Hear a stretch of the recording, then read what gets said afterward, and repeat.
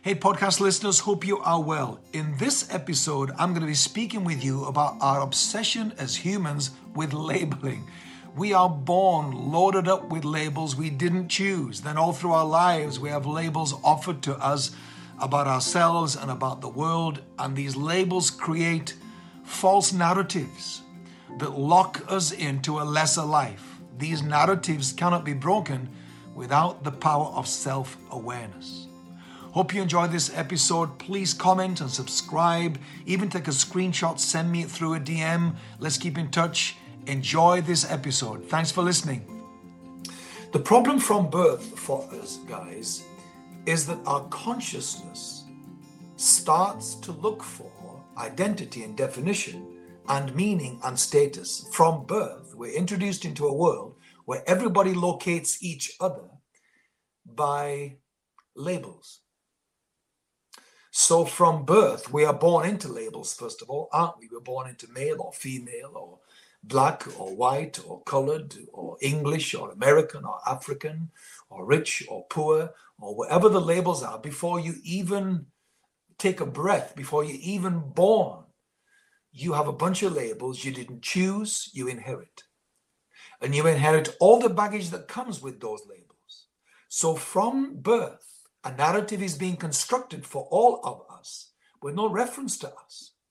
And those that are involved in the management of our lives from birth are the parents or guardians, and then culture and environments and all the rest of it are all getting busy constructing a certain narrative about us that we never question, because all that took place when you weren't conscious enough to question. So we get into our adult life, like me at 22, and I began to question my life for the first time consciously. I began to say, I don't want this for my life. Is there another option? And my self-awareness shouted at me, yes, there is. So from birth, we're obsessed with naming and labeling everything based on other people's narratives, including the narrative of culture, as I said, nationality, skin color, gender, economic status, and so on and so on. We get busy doing all of that, and we grow up with this narrative about sex and marriage and intimacy and health and money and aging and God and faith and religion and so on and so on. These labels shape our consciousness. That consciousness shapes our behavior. That behavior and those habits become our temperament and personality, an entire worldview. And it's all autopilot, guys. And without self-awareness, you cannot break that barrier of limitation that most humans on the planet, 90% is estimated, have no self-awareness. Guys, this is huge. I want you to be part of the elite 10% and increase the 10% with me. If you want more teaching from me on self-awareness, I've just released a new online video course called Self-Awareness Made Simple. It's available now, but only till the end of October.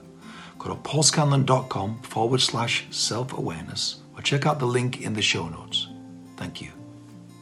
Because to live your life without even hearing what I'm saying to you now, let alone experiencing it for yourself, without even hearing it, is a crime.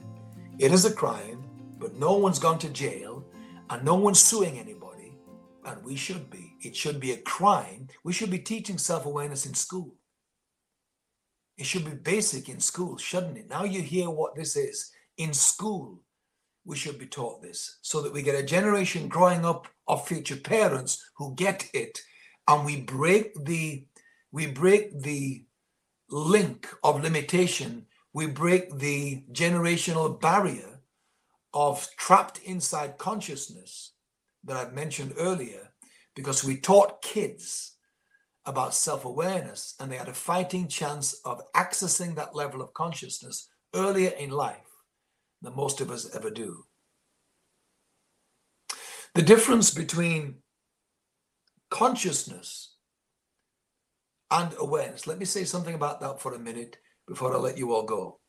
The difference between consciousness, which I've spoke about a lot, and awareness. Let me try and explain it to you this way.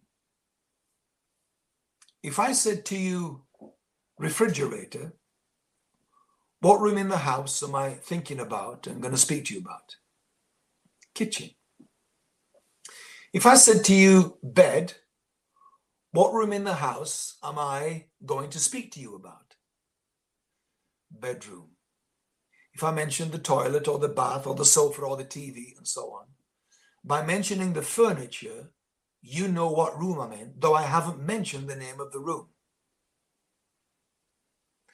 Awareness is those rooms without stuff in it to decide what room it should be called. Awareness is the level of consciousness that doesn't need labels in order to define something in your life, that the moment it's labeled, you forever afterwards call it the kitchen. If you take all those furnishings out of a room and think of a house and all the rooms are empty, are they still rooms with nothing in them? Yes, of course they are. And awareness is rooms, if you like. Awareness is realms of thought. Awareness is a realm of consciousness that does not need labels for it to function. It functions fine without any labeling. That's why the gift of self-awareness, I think particularly as you age, is the freedom from the controlling power of labels that people insist on placing on your life and on my life, and that you place on your own life. And self-awareness is the gift of being able to rename the rooms that people have insisted, this is what you call that in your life. This is what we call that person. This is what we call people that do that, or people of that skin color, or people that come from that country, or people at that age and stage of life, or people with that lifestyle. This is what we call that you were taught. Self-awareness is the gift to have a room that no one labels for you. You get to decide what's that going to be all by yourself.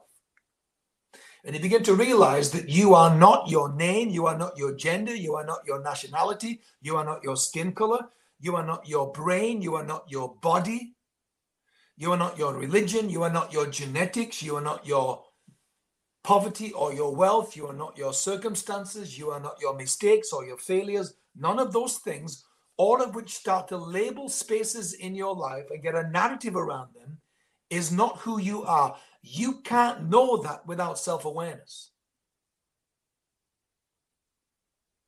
And because our consciousness is obsessed with labeling, self-awareness breaks you free from the tyranny and the containment and the tethering and the downward gravitational pull of labels that mean actually nothing when you examine them. This is why self-aware people don't like the intellectual laziness that produces stereotyping. Stereotyping is intellectual laziness. People can't be bothered thinking through something complex to come to a more healthy, balanced description or conversation or conclusion. And all around us, every single day, we have been offered stereotypical thinking about stuff we can't be bothered thinking through ourselves. And the more you accept someone else's labeling, the more the rooms in your house become their version of what your life should look like, not yours. And self-awareness is the gift to break free from the autopilot default of whatever they call this, that must be it, to deciding for yourself what this is or isn't. I hope you enjoyed today's episode. If you want to hear more teaching on self-awareness, I've just released a new video course called Self-Awareness Made Simple. This is available only till the end of October, so move sooner than later if you want to get a hold of that. It is 5 hours of teaching, 20 videos with a full workbook attached to each section for personal or group interaction with the material. Please comment on today's teaching, tag me into that, share this with a friend, someone that will benefit from it in your world. Again, thank you for listening.